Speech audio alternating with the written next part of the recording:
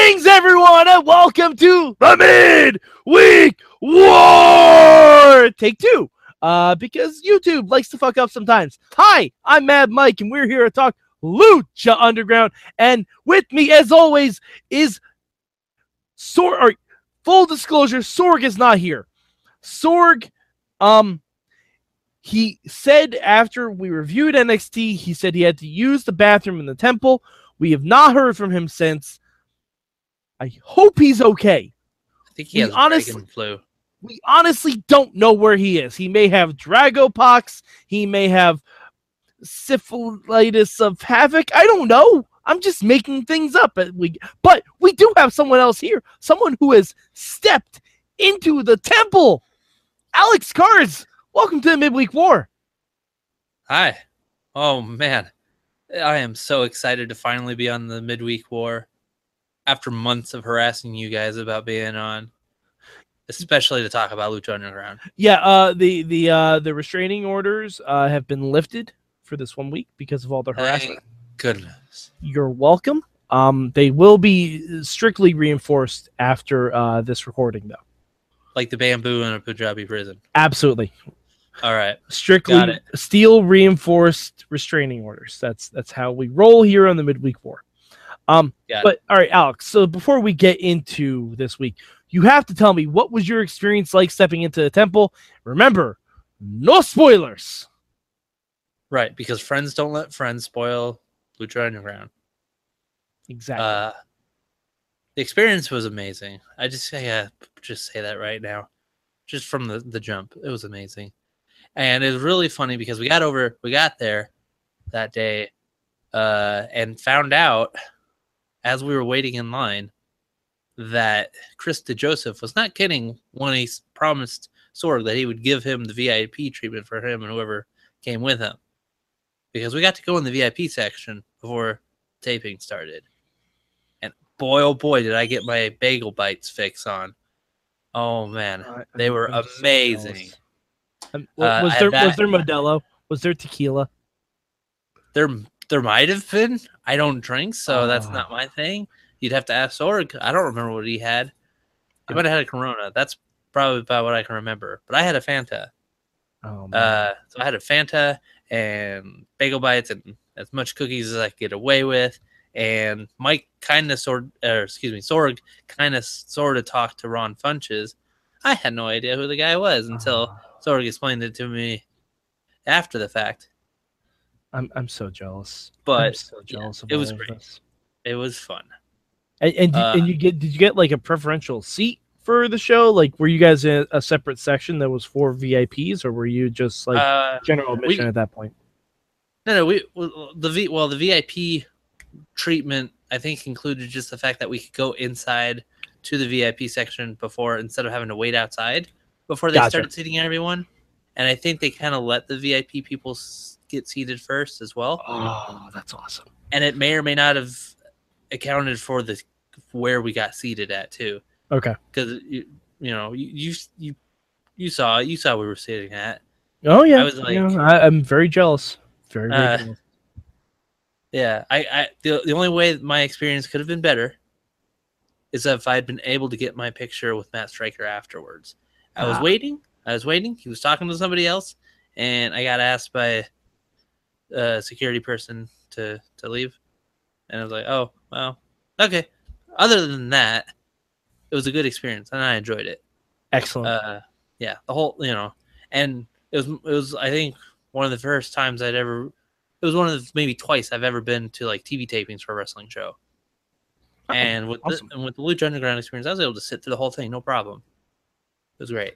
And thank you again to Chris DeJoseph for showing Alex and Sorg such a good time. And when season 4 tapings are announced, I'm going to make it my mission to be there. I don't know how, I don't know when, but I'm going to do my damnedest to be there. Right. But by the way, I just do want to give a shout out one more time to Chris DeJoseph and to Eric for being the homies, because I talked to them before the show, the taping started, and they let me wear my Legends of the Lucha Temple T-shirt. Excellent. And I greatly appreciate that. Yeah, they're the best. There's a reason that they're friends of the show. I mean, Chris is basically a co-host of Midweek War at this point. Right. All right, When he's not on Big Brother. absolutely. All right, so let's get into this episode. Right. Alex, we're gonna do the same way we always do. ¿Cuál es tu palabra para Lucha Underground? Haas. Haas. Or however you pronounce, you say it in Spanish. No, okay. I believe Haas. yeah. Los Hasos. Yeah, I believe it's El Haas. It's just El Haas. All right. Me palabra this week. It's a tough one, but I'm going to go with 7. 7. And we'll get to why that is. We'll get to why that is in a little bit. But okay. All right, I'll just spoil it now. What's in the box? What's in the box? That was the first thing that popped in my mind. I was like, oh, that's right. I was really hoping it was like the severed head of Big Rick or something like that. Or just like an Easter Bunny head. Like an Easter Bunny head would have been amazing. I would have lost my damn mind. But a rabbit's foot was fantastic. Adam Rose's bunny head, to be precise. Yes, that's exactly the bunny head it should have been. It would have all gone full circle. Oh my god, I would have gone insane if it was the head of Adam Rose's bunny. Oh, that would have been good. All right, Alex. ¿Cuál es tu bueno para Lucha Underground? There was a lot of bueno. Yes, there was. As there usually is on Lucha Underground. But if I had to pick just one, it was definitely a moment from a segment. And it was Katrina giving Pentagon Dark the warning from Mil Muertes. Because I enjoyed watching those two go at it the first time, and the mere thought of those two going at it again, especially with the especially in the course of the Quetta Cup tournament, with that kind of stakes, it's just short of being for the Lucha Underground title, and that just excites me. That's just amazing. So yeah, that's just one bit of good out of a whole chunk of good for me. Yeah, it was kind of great seeing like Pentagon do the Sarah Miedo, and then Katrina just teleports behind him, and Pentagon's like, "Wait, what?" It was really great. It was really fun. Mi bueno this week. Oh, it's a tough call, but I think I'm gonna give it to the bar fight segment. The bar fight segment between Son of Havoc and Son of Madness. Yes. It gives us a little bit more light on what's going on with Son of Havoc, which is good because he's a pretty interesting character on the show, always has been. Yeah. But damn it if I want to know what the Invisible Cult is. Yes. Oh, man. You can't drop the word Invisible Cult on me without me having at least 10 different fan fictions. Like, right. I don't know if that's just a fancy name like the Crazy 88. Like, I don't know if you're in the cult, can you actually go invisible? Oh, man. I need to know all of these things. Who knows? The Son of Madness could have been watching him the entire time just as an invisible person. Oh, my goodness. Yeah, and it's funny because, like, the previous encounters between the two of them have been within the temple. And, like, you get vague ideas of what that story is all about because of what Vampiro is saying.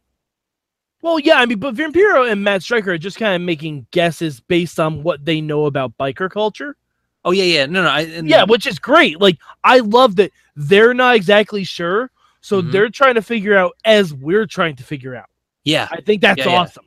Yeah. And we're all along for the ride on this one, pun intended. Oh, yeah, no, for sure. With what you're saying, I just think the segment just kind of builds that even further. To, like, it confirms some of what we've been trying to figure out, while still giving us enough like mystery to keep us intrigued, keep us trying to figure out what's going on even further. And it's awesome. Yeah, absolutely. And anytime you can see a bar fight in Lucha Underground, it's always going to be a good segment. Yes. Just always going to be a good segment. All right, but not every show is perfect, as we know this, not even Lucha Underground. So, Alex, ¿cuál es tu malo this week? It's hard to even say any, but for me, it's just it's the little. There's certain little things, and it's not their fault, but it's the little things that kind of to me just it points out like the way that the matches are taped. Okay. Just a case in point, Drago comes out to the ring to face Pentagon Dark.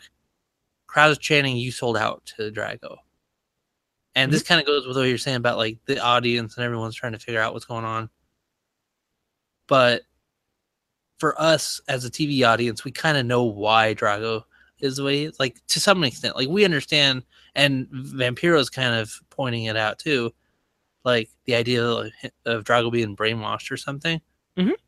Just like we understand the story going on. Well, you guys do now, but I would imagine you didn't during the tapings. That's what I'm saying. And it's it's not like you said, it's not their fault. They're doing what they're doing, and it's fine. It's just noticing those little things that it's not terrible, but it's just like if I had to pick out any kind of flaw, it would be that. Okay. Alrighty. Meanwhile, this week, a fucking squirt gun. I mean, a fucking squirt gun. That was actually kind of my thought too when I saw that live. Like why? I'm all for Famous B helping Tejano win. I'm all for that. I understand that's where we're going with this. But the last time they did this, it was so much more subtle and clever. Like Famous B with the distraction, Brenda pulls a golden horseshoe out of her purse, and Tejano uses it. Now we've gone to a fucking squirt gun in a tournament, technically where there are disqualifications. So, and this is purely argument's sake, how do we know that was water? Right. That could have been some kind of chloroform or ether or whatever 90s term we use for water in a bottle. Like I didn't have that thought watching it live. I had that thought as I watched it last night. I was like, disqualify him, ref. What are you doing? Yeah, exactly. Like, we've disqualified more people for less in this tournament. Like, not that I want another DQ finish in the Cueto Cup, but Famous B is clearly interfering in this match. Yep. He's very clearly interfering. He's not even trying to hide it. Like, I don't know why there wasn't a DQ there. Like, and you could argue that the water is harmless, but the ref doesn't know that that's water until he gets squirted with it. To be honest, plus, if you get water right in the eye, that can distract you. That can distract the hell out of you. I mean, I guess we're thankful that Famous B is not that good of a shot.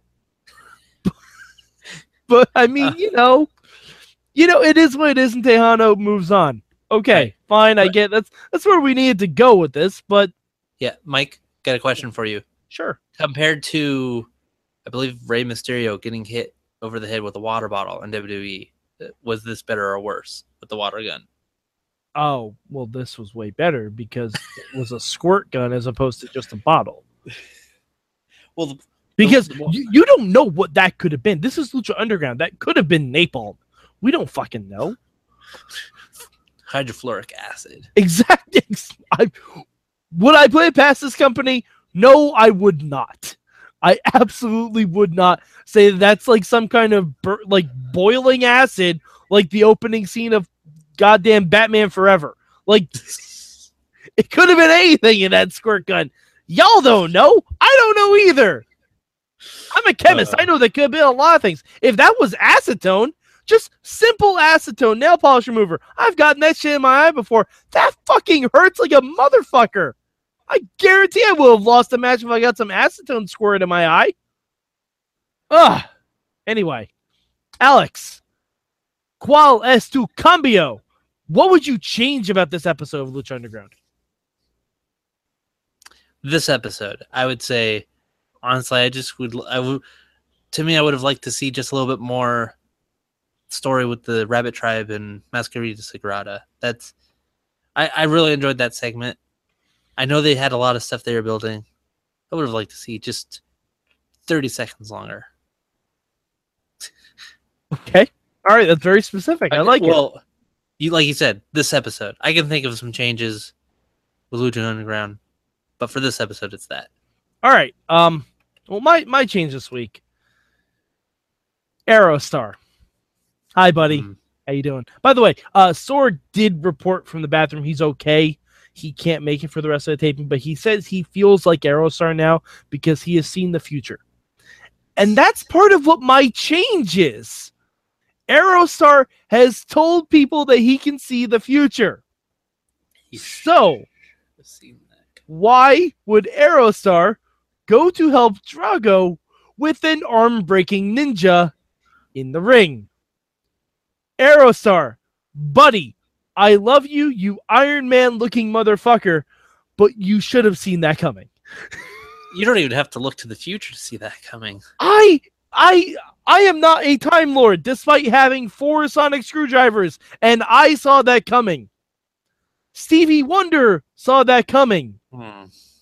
If the Mac was blinded by acetone from that squirt gun, he would have seen that coming.